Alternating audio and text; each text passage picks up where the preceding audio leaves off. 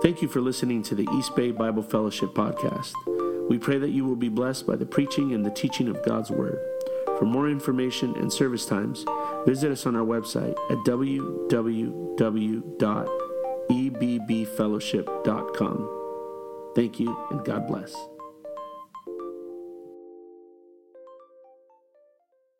Book of Exodus, chapter 25, verse number 8. Amen. Everyone say amen when they are there. Exodus 25 and 8. Don't forget, if your name begins with the letters A through M, we will see you here Sunday morning. Praise the Lord. Book of Exodus, chapter 25, verse number 8. Say amen when you have it.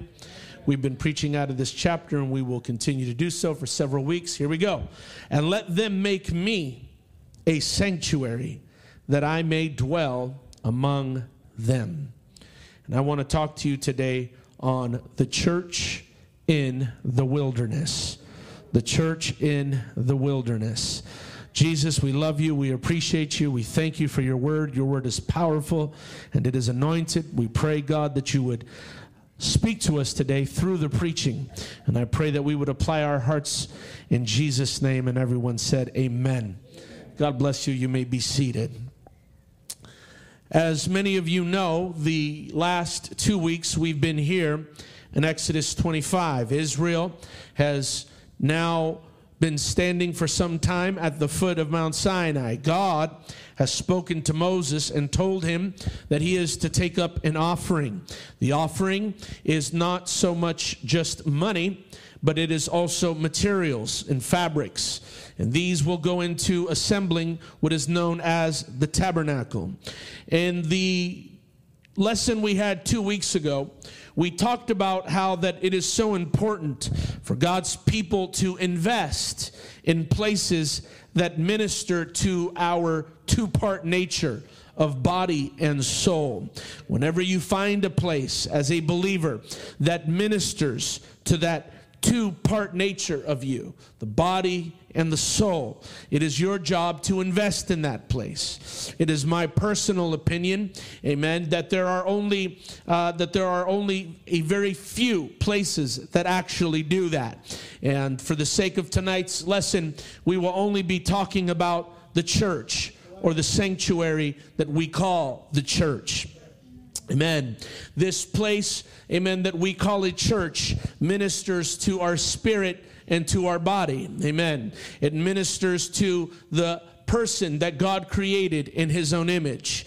And it also ministers, amen, to us in ways, amen, that are truly unmeasurable and unfathomable. Amen. But here, Exodus 25 is a perfect place to start regarding, amen, these concepts. While many people spend countless and really, in my opinion, fruitless hours dividing the New and the Old Testament, we understand that everything in the Old Testament, including those things that we are not obligated to practice, still teach us something about the nature of God. And the nature of God does not change. We may not have to worry anymore about mixing wool and fabric, but we have to stay, amen, focused on the fact that there's some kinds of mixing that God doesn't like. Praise God. Amen. And this 8th verse of Exodus 25 teaches us why God would have any interest at all in a physical sanctuary. God tells Moses to encourage Israel to bring an offering so that they can assemble a sanctuary where he could dwell among them. While God may have manifested his presence in and around the tabernacle, the objective was to dwell among his people. The people were the purpose, not the building. The congregation and the construction of it and everything else that went into it was to teach people the value and the virtue that accompanies physically, spiritually, and materially applying yourself to the act that we call worship. Every time they broke down that sanctuary and rebuilt it so that God's presence would dwell among them, amen, it was teaching them, amen, about the importance of a relationship with God. All those efforts that went into it, amen, were not just irrelevant and meaningless. They were meaningful, and they were meant to convey a strong message to the people. Amen. And we're supposed to learn from these things. I want to remind you tonight that God referred to this group of people, amen, as the church in the wilderness in the book of Acts chapter 7 and 38. A lot of people don't think of Israel in the wilderness as a church, but that's exactly what God called them, and that's exactly what they were. How could I call them a church? Easy. Number one, they were called out of Egypt, or what we would think of as the world. Number two, they passed through water and were overshadowed by the Spirit. Number three, they lived differently and distinctly, not just from the Egyptians that they had left, but from all the people that they were surrounded by when they left Egypt. Praise God. Amen. They had a pastor and a ministerial staff. They had commandments and a law and a word from God. And they had a sanctuary. The purpose of all these things was to support a place where God could dwell among his people. It is true. It is true that today God dwells with and in the life of individuals. But it is equally true that God desires a corporate fellowship and assembly. A lot of people these days will tell you, I don't need to go to church. I think the most common phrase I hear today is, amen, I'm spiritual, just not religious. Amen. You know what that lets me know? You are confused. Praise God. Because if you know anything about God, then you understand that God desires, amen, for his people to come together and to assemble and to worship in a congregation form. Praise God. Amen. And those of you parents that have more than one child, you'll know what I'm talking about. Any good and loving parent with more than one child, amen, receives incredible joy from having all their children with them. Amen. Any parent that has more than one child knows that there's just something, amen, in your heart that wants them all to get along, all to get together, and for you to be there to witness it. And that's exactly what God wants. I hear a lot of people talking about, I'm a child of God. Amen. Whether or not I go to church, you might be a child of God, but you ain't God's only child. Praise God. God has several children, and he wants them all to get together, and he wants them all to worship, and he wants them to love one another, to get along. Amen. And he wants to be there in their midst to see it happen. Somebody say, praise God. In our prayers, in our fastings, in our thoughts, and through our actions, we spend countless hours every day telling God what we want. And we should, because God tells us to do this. I was just talking to somebody today, and I said, you know, as a parent, nothing would anger me more than to know that my child, amen, needed something and never bothered to ask, amen, and went about some immoral way of getting a hold of it. Praise God. You parents know what I'm talking about. If your child needs something, you want them coming to you first about it. And so God's not bothered. I get people tell me, Pastor, I'm worried that maybe sometimes all I'm doing in prayer is asking God for stuff. Amen. That's all right. We're supposed to ask God for stuff. God wants you going to him, amen, and asking him for things. This doesn't bother the Lord.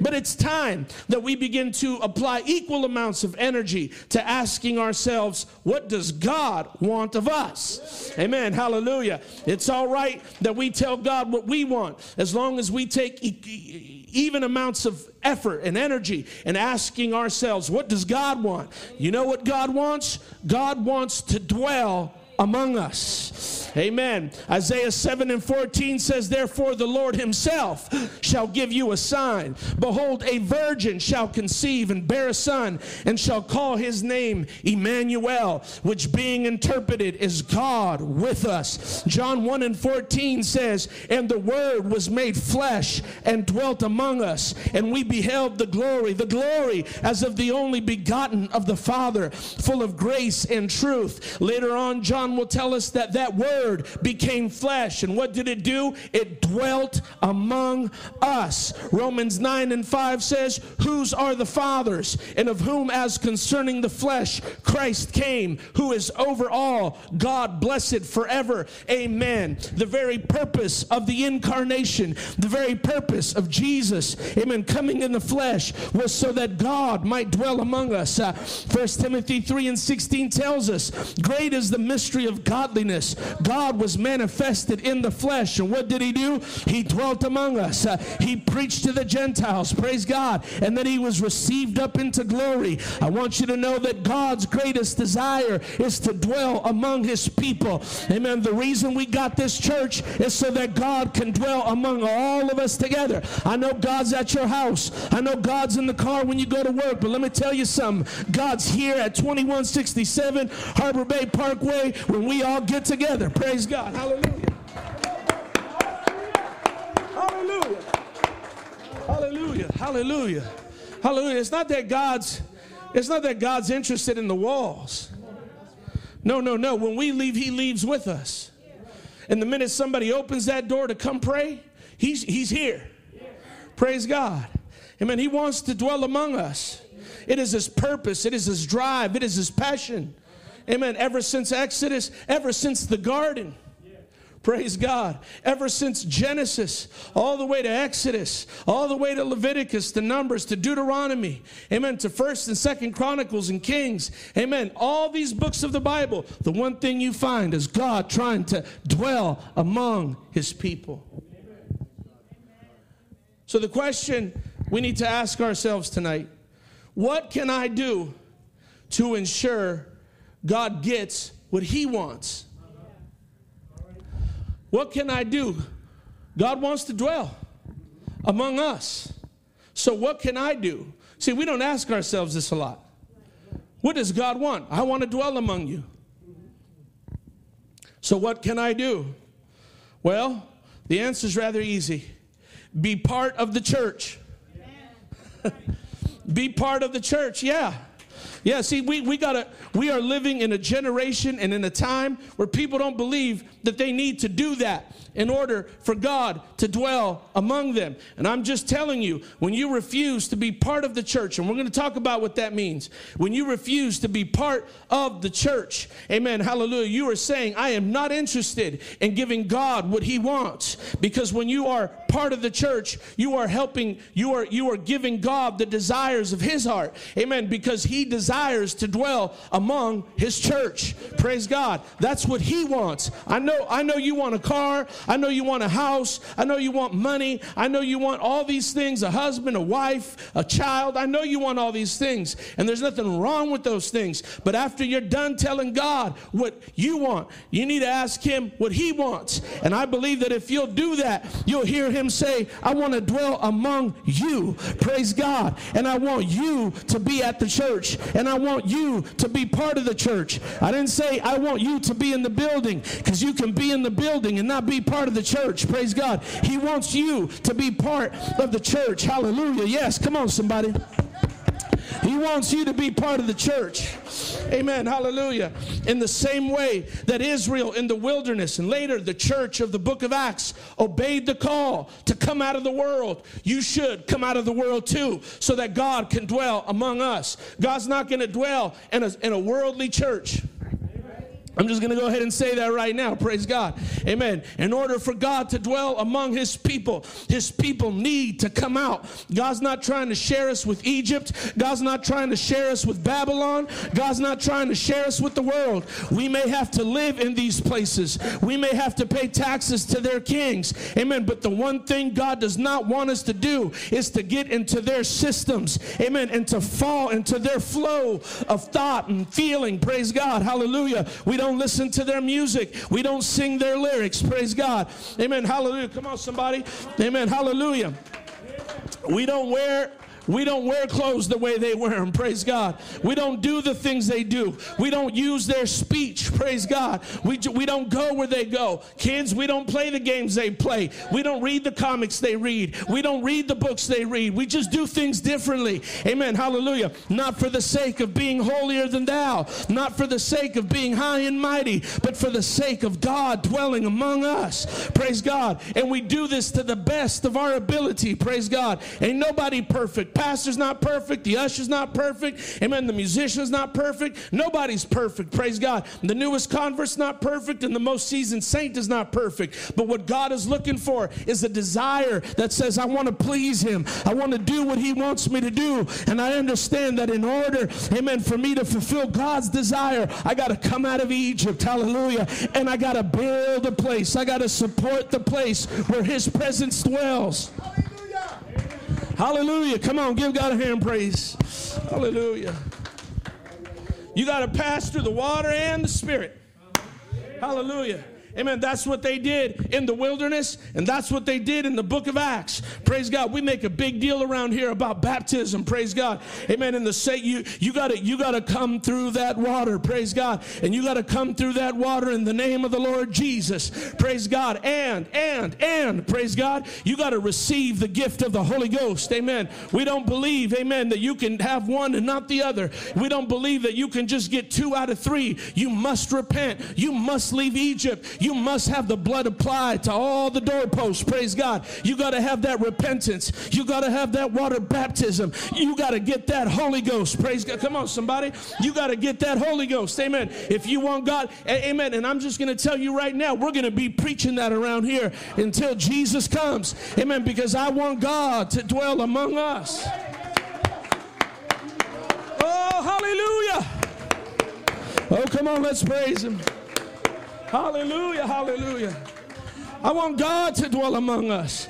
And if I stop preaching that, please leave. You know why? Because God's going to be leaving. Praise God. And don't you stick around, and don't you think about going to a place that don't preach this message. You might have a lot of doubts and concerns in your life, but one thing you never have to doubt is whether the Acts 2:38 message is accurate. Brother, you read your book of Acts, which is where we see the activity, the behavior of the church. Praise God. It is the prototype. It is the foundation that we are built upon of the apostles and the prophets. And when you read in Acts chapter 2, they were baptized in the name of Jesus. When you read in Acts chapter 8, they were baptized in the name of Jesus. When you read in Acts chapter 10, they were baptized in the name of Jesus. When you read in Acts chapter 19, they were baptized in the name of Jesus.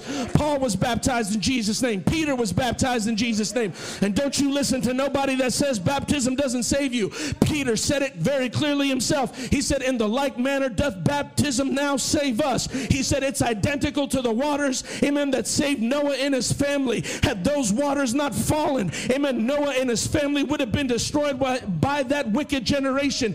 In the same way, baptism saves you. That's why Peter himself said, save yourselves from this wicked and untoward generation. He was making a reference back to the book of Genesis, where Noah said, I'm going to build an ark because the waters are coming, and those waters are going to surround me, and those waters are going to wash out all the evil, and what's going to be left is a new man. Hallelujah. Come on, somebody. Amen. You got to go through the water, and you got to get the Spirit. And there's not 10 ways to get the Holy Ghost. There's not 5 ways to get the Holy Ghost. There's not 3 ways to get the Holy Ghost. There's only one way to get the Holy Ghost. This is not me making this stuff up. Amen. Those same chapters that we just all quoted, Acts chapter 2, Acts chapter 8, Acts chapter 10, Acts chapter 19, and Acts chapter 22, those are not just the places where they got the Holy Ghost, where they got baptized in Jesus' name. Those are also the places where they got the Holy Ghost with the evidence of speaking in other tongues. You go back and you read it. Wherever the water fell, the Spirit came right behind it. It happened every single time. That ain't apostolics making that stuff up. That's God. That is the only living document we have of the behavior and the activity of the early church. Amen. And you got to understand that the apostles were practicing what Jesus preached to them in the Gospels. In the Gospels, Jesus told them, you are to go Luke 24, verse 47, you are to go into all the nations and preach repentance and remission of sins in my name. And Mark 16, 15 through 16, he told them, he said, these signs shall follow them that believe. Amen. Amen. Before that, he told them, he said, he that believeth and is baptized shall be saved. He that believeth not shall be damned. He said, and these signs shall follow them that believe. Some people said, you just got to believe to be saved. That's not what the scripture says. He says, if you believe, these signs will follow you. Hallelujah. He said, in my name, hallelujah, they'll cast out devils. In my name, they'll speak in other tongues. Come on, somebody. This is Bible. The apostles heard Jesus preaching these things. And in the book of Acts, they put what Jesus preached into practice. Amen. They understood what he was saying when he told them, go out and baptize people in my name. And they're going to speak in tongues in my name. And that's why the apostles, the Bible says that with great boldness, amen, they preached. Amen. And you know what the first prerequisite to receiving the gospel is? Amen. Hallelujah. A joyful heart. Or as King James says it, gladness of heart. The people that heard this over and over again, the book of Acts said, and they received it with gladness. Hallelujah. This is good news, folks. This is good news. And you ought to, when Israel left Egypt, they went through the Red Sea. And the minute that, a lot of times we talk about the Red Sea, but the Red Sea is only half the story. The minute that water split, a column of fire followed them. And the Bible says it was light to them and darkness to the Egyptians. It doesn't surprise me at all when somebody sees the Holy Ghost lighting up this place and they think to themselves, y'all are crazy. What are you doing? That means it's working. Praise God. Because when you're not saved and you're not on the other side of the column, praise God, and you're not on the other side of it all, you don't understand. You look at your relatives, you're saying, man, we used to be cool till she started going to that church. Amen. You look at your cousin, you're like, man, he was an all right dude. Amen. Until he started going to that church. Now he speaks in some language, and I know he don't know another language, praise God. Amen. They don't see it. It's darkness to them, praise God. But to us, it's light. To us, it's what gets us through the day, through the week, through the month, through COVID, through the economy, come on. And it's what's going to get us to heaven. Praise God. You got to preach like this if you want God to dwell among us. Yeah. Amen. If we want God to dwell among us, we got to do what they did in Exodus, and we got to do what they did in Acts. You know what they did? They lived differently and distinctly, not only from the world they came out of, but from the people they lived around. You see, a lot of times, people make the initial change, and they live differently than the world they came out of. But then there's the next step. There's the next step where you don't live the same. Because see, what happens is, and I'll just give you a small example. You get cleaned up. You get cleaned up. But that doesn't mean now you can start telling clean, dirty jokes. Yeah, you get called out of the bad life. But that God didn't call you out. And I've seen this happen so many times. People get cleaned up, blessed, washed by God. And now they have this new being.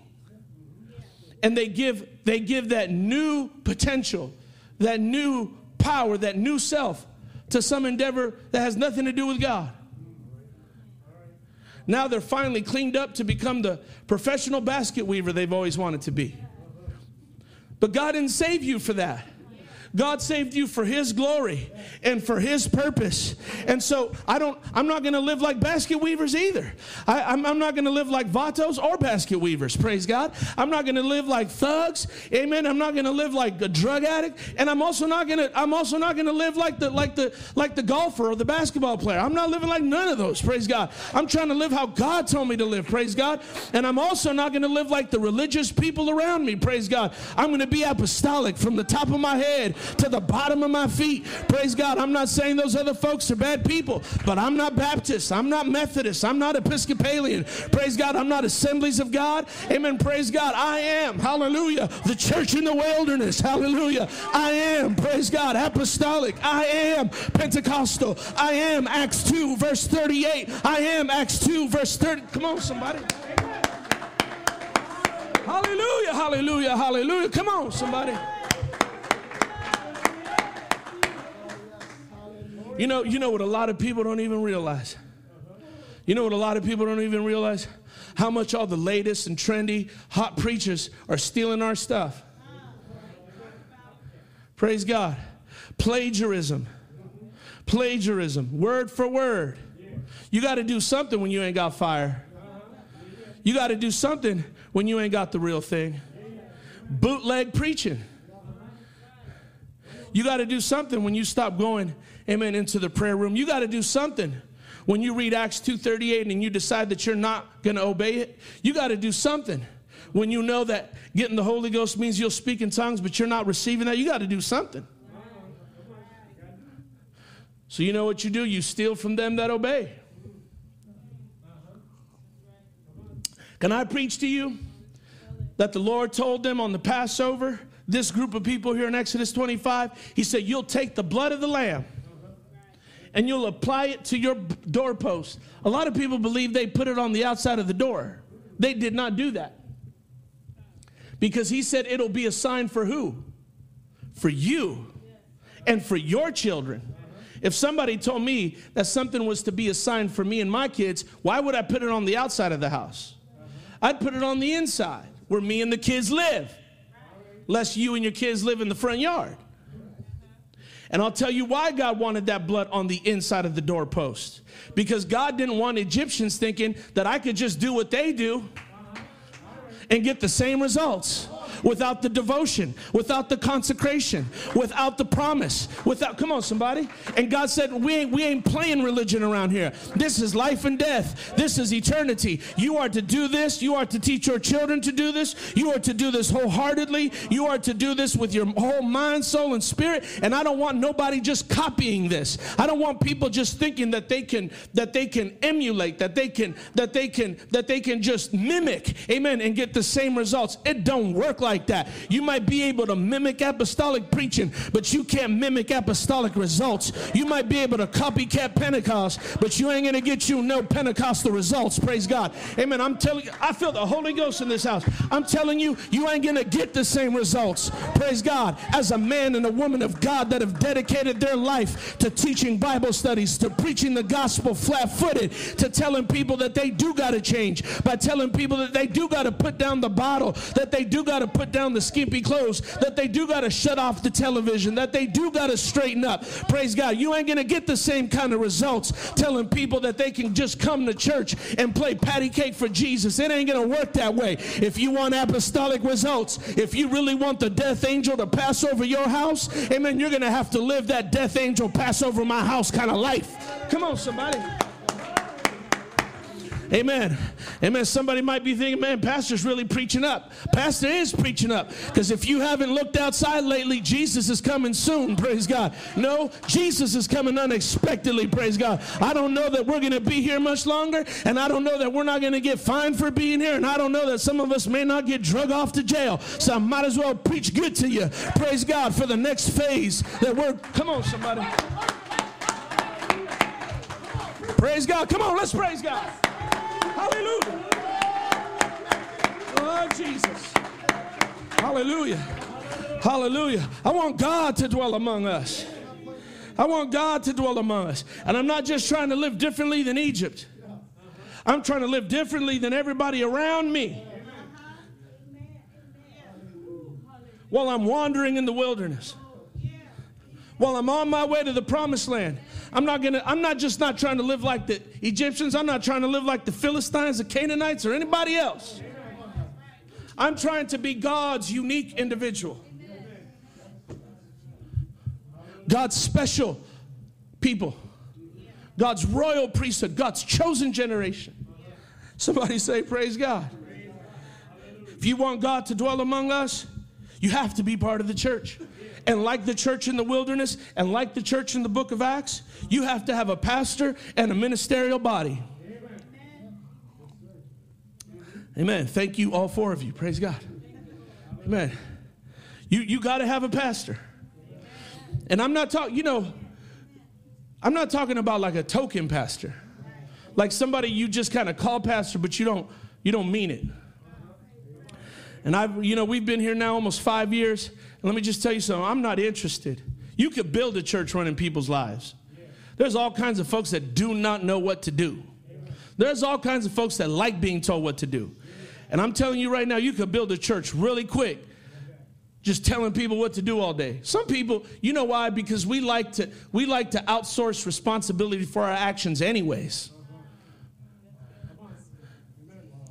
Listen, I done hustled enough people on the street to tell you you could hustle in church too. And you could hustle folks. And you could go and find you a bunch of people that don't want to make decisions for themselves and that will gladly allow you to make decisions for them, to tell them what to wear, to tell them how to wear, to tell them where to go, to tell them where not to go, to tell them how to talk, to tell them, hallelujah, we could build a little church full of peer pressure, amen, where you just feel pressure to line up and be like everybody else, amen. But I'll tell you what you'll end up doing. You'll end up harboring secret sin. You'll end up harboring legalism. You'll end up harboring all kinds of wacky and quacky doctrines. Praise God. I believe in preaching competence, not control. Praise God. I'm going to teach you the word of God. You're going to have to make decisions for yourself. You're going to have to cultivate your conscience. You're going to have to say from the depths of your own heart, create in me a clean heart, oh God, and renew a right spirit within me. Praise God. But I'm going to tell you something. You are going to need somebody to preach to you. You're going to need somebody to teach to you. You're going to have somebody in your life that you recognize as the spiritual leadership in your life. Praise God. You need a pastor. Praise God. You need a pastor's wife. Praise God. Your children need a youth pastor. Praise God. Your children need a Sunday school teacher. Praise God. You come on. Hallelujah.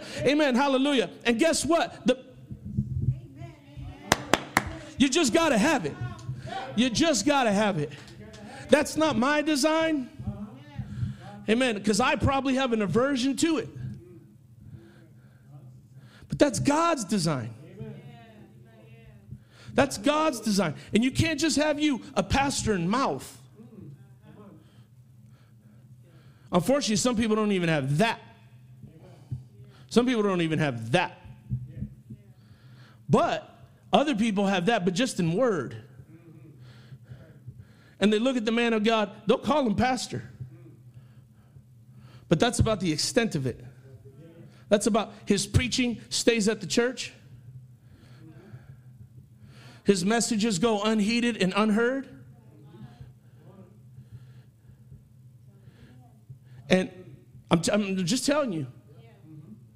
I'm telling you, this church needs a pastor. This church needs a ministerial staff. It needs Levites and priests and prophets and evangelists. Praise God. Hallelujah. We need people that have committed themselves without fear or favor to the things of God. Everybody doesn't need to be a preacher. Amen. Hallelujah. But I will say this. Everybody needs a preacher. Everybody needs a preacher. Praise God. And I've said it here before, and I'll say it again. If I'm not your pastor, praise God, go get you one. Go get you one. Go get you one. If you don't like me, go get you one. Because you ain't getting saved. Praise God. Without a pastor. Praise God. Go get you. I'm not so cocky and so arrogant as to think that I'm the only one that can pastor you. Praise God. Amen. Any good, God-fearing, prayerful man can pastor you. But you need to realize and be God-fearing and prayerful that you need a pastor. Praise God. You need a pastor. You got to have a pastor. Oh, come on, let's worship the Lord right now. Hallelujah. I feel the Holy Ghost. Praise God. Oh, hallelujah. Praise God. Praise God. Hallelujah. Amen.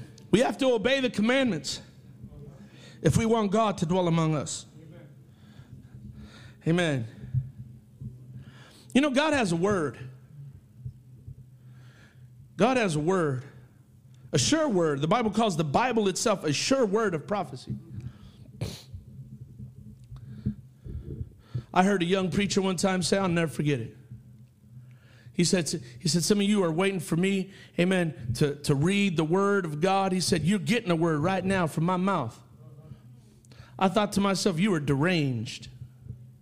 You are confused. Nothing that comes out of my mouth or any other man's mouth will ever supersede what's written down on paper. I'm telling you, this word is highly exalted. The Bible says he has exalted his word even above himself. Do you not know that God sticks to his word? The Lord said, Jacob have I loved, Esau have I hated. And Esau, knowing that he had a promise from God, when Jacob had already swindled him, he told his father, he said, I know that God, amen, does not just have one blessing. He said, I'm asking you to bless me anyways. The Bible says Isaac began to shake, and he said, my, you're right. Carnal got it right. And he invoked a blessing over Esau, and that blessing remained. Not because Esau was a good guy, because he wasn't. God hated him. But God loves his own word. And God said, I'll still bless you because I said I'd bless you. What you do with that blessing is what you will be judged on in eternity. But the Bible says that God does not repent. And God is the highest ethical and moral being in the world, in the universe, in the cosmos, in existence. But that word, you got to read that word. The Bible says the entrance of thy words bringeth light. You got to read that word. You see, your brain and my brain, it has like a bedrock. It has a foundation in it. And every time things start coming into your emotions and your mind, you talk to those things from your bedrock, from your foundation. But a lot of times our foundation's messed up. And so we end up going through life with all these, come on, you know you do. You be arguing with people in your head all day. I'll tell you what I'll tell her, and you start all of a sudden, wake up in the middle of the night swinging.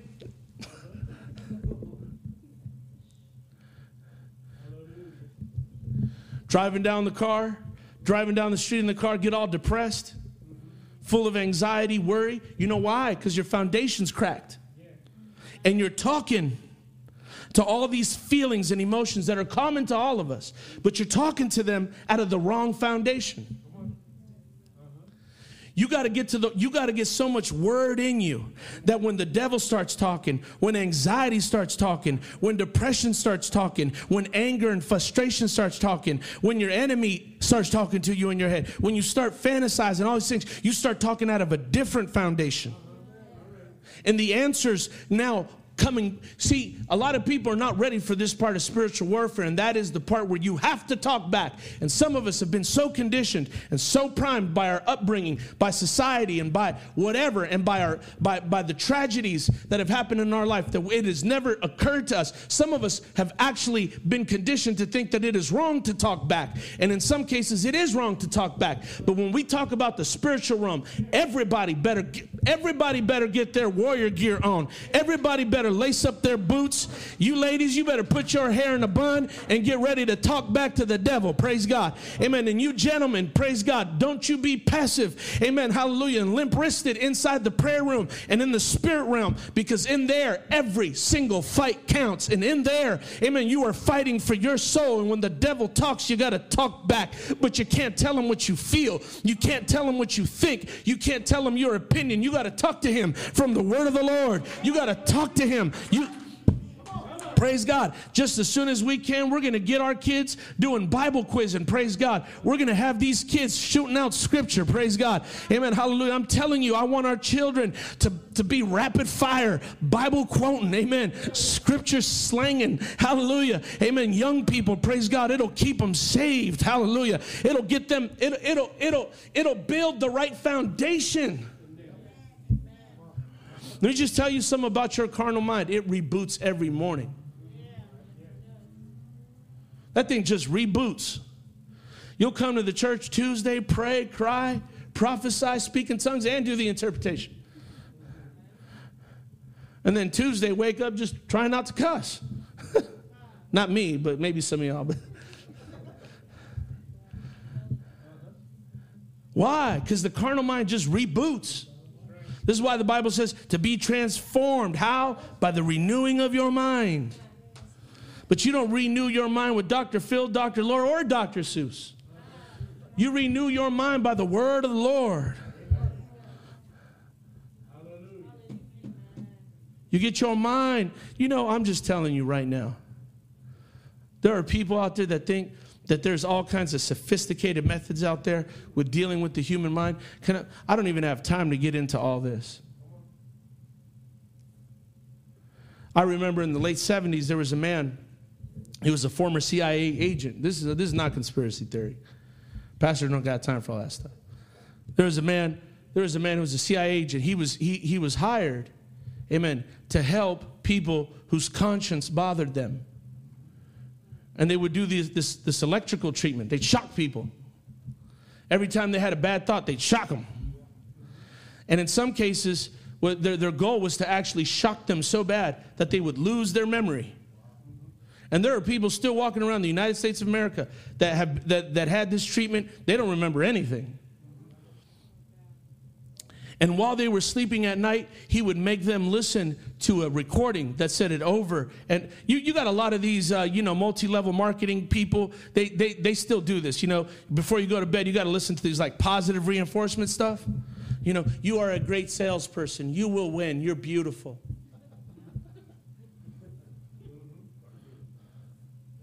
You're good enough. You're smart enough. People like you. They're still doing that. But they get it from this guy. And he would make everybody listen to people. He'd make these people listen to this voice of his in this recording. It would go over and over at night. I am at peace with myself and I am happy. And you know what happened? Nothing. The people were not at peace. And the people were not happy. And the electrotherapy just left them crispy, extra crispy. Can I tell you that before I came to God, I was dropped off at the therapist's office and at the psychiatrist's office, and you know what? They didn't help me nothing. I guess I don't even care if I'm boring you at this point. I'm on a roll. I know you got to go home. Praise God. I know some of y'all want to tune it off. Praise God. Go ahead and listen to this because we're talking about God dwelling among us. My father has a master's degree in biophysics. Just recently, he even went and got an additional degree in psychotherapy, just to fool around. But I have a sister that died. I had a sister that died several years ago. She died in a car accident. And my father became extremely depressed. He told me, he said, I started going to therapists. And he himself already had a lot of knowledge in therapy and all these things. And you know what he said? He said, no matter what they said, no matter what I knew, he said, there was a hole in my soul. We couldn't get there.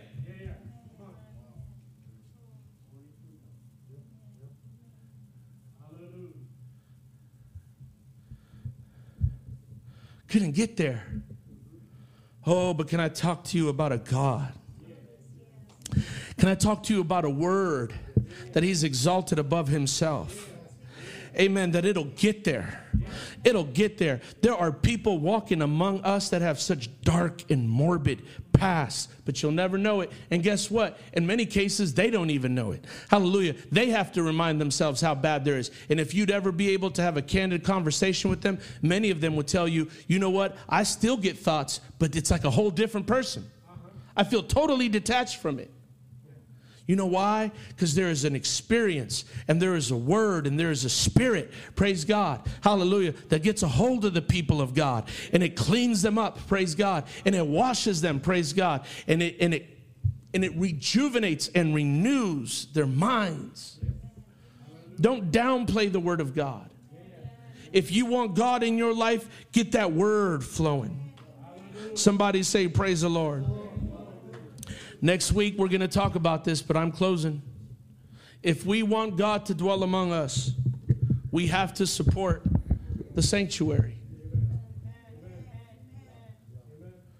That's right. We have to support the sanctuary. because he dwells among us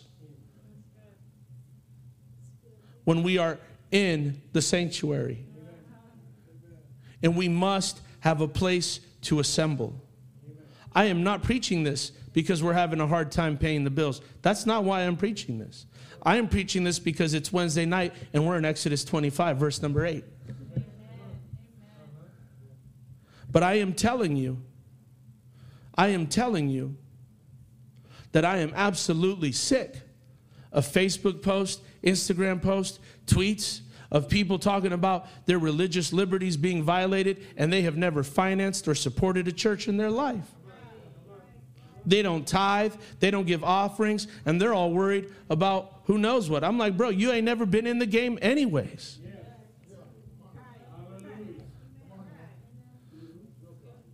You ain't never even been in the fight.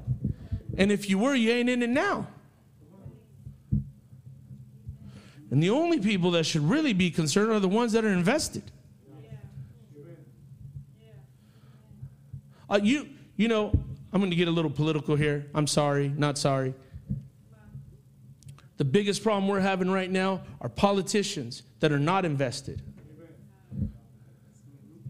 They are not invested. They don't have, they themselves have never been in the military. They have never been a police officer. They don't know anybody that's in the police. They have no skin in the game. They'll send everybody else's son to war and don't know the loss that people suffer. Telling cops to just stand by while people loot, steal, shoot, and kill.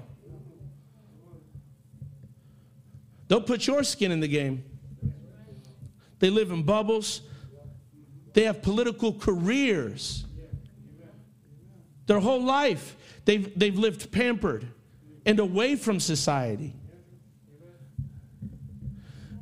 I'm just at the place in my life where I want a weatherman that sticks his head out the window and tells me what's going to happen. Tired of these bubble people. These bubble people. Come on, I'm talking about the bubble people.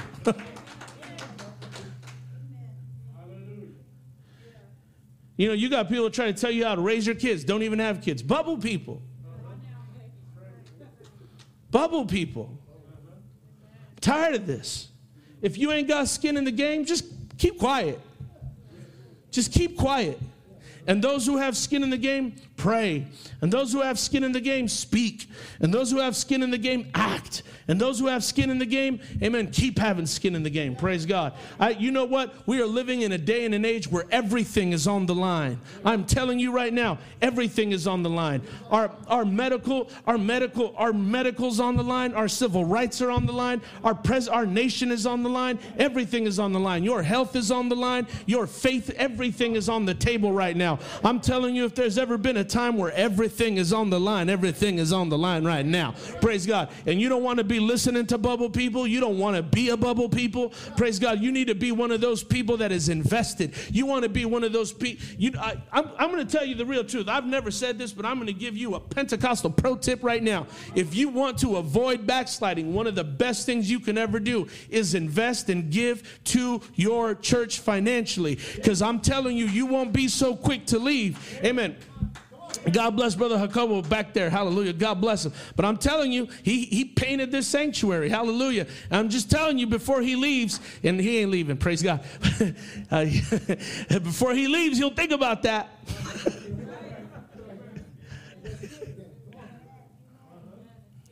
And the first day he came into this sanctuary with his daughter, I let her know, this is your church, because your dad made this his church, and this is his inheritance, and this is his blessing to you.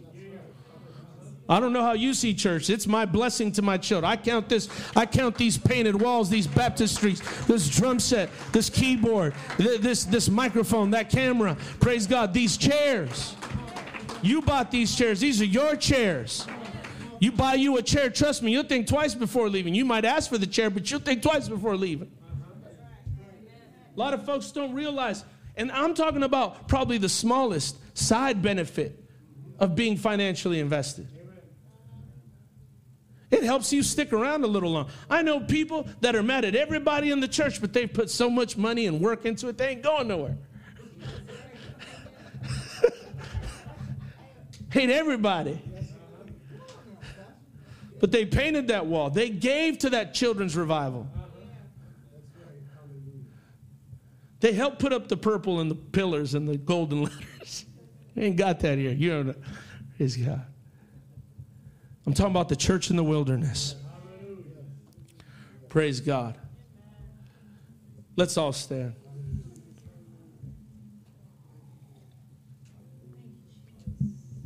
You know, I don't even know why I'm going to say this. I might get in more trouble. You know, some people are like, you know, they're always, well, what about financial transparency?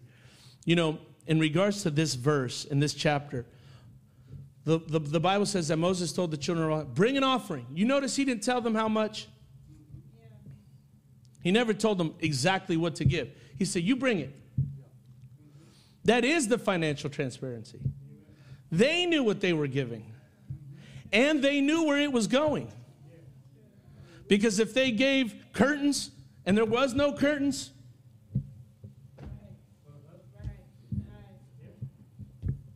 we know everything we got to know.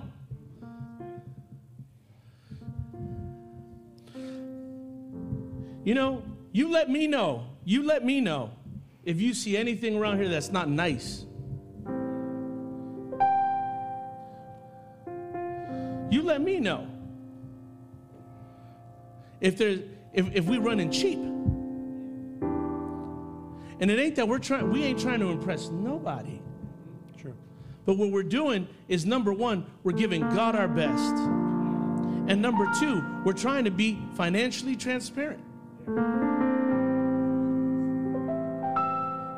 We'll find the best curtains we can. We'll get the best keyboard we can. We'll have Brother Jacobo Pro Shine the pulpit. Looks good. This thing glows.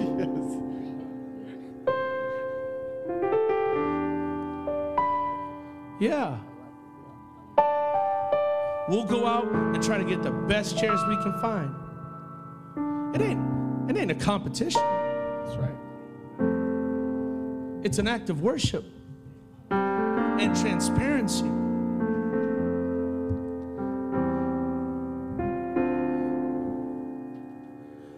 Let's lift our hands and worship. I feel the presence of God here today. Hallelujah. Hallelujah. Thank you, Jesus.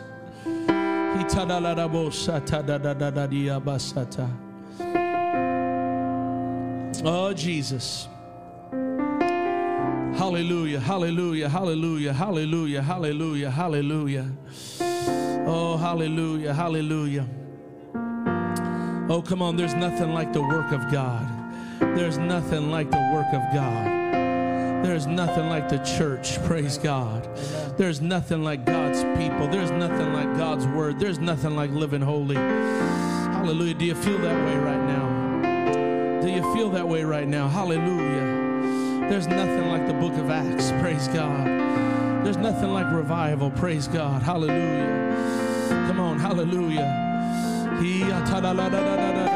Brother Jesse, lead us in worship. Hallelujah. You thought I was worth saving.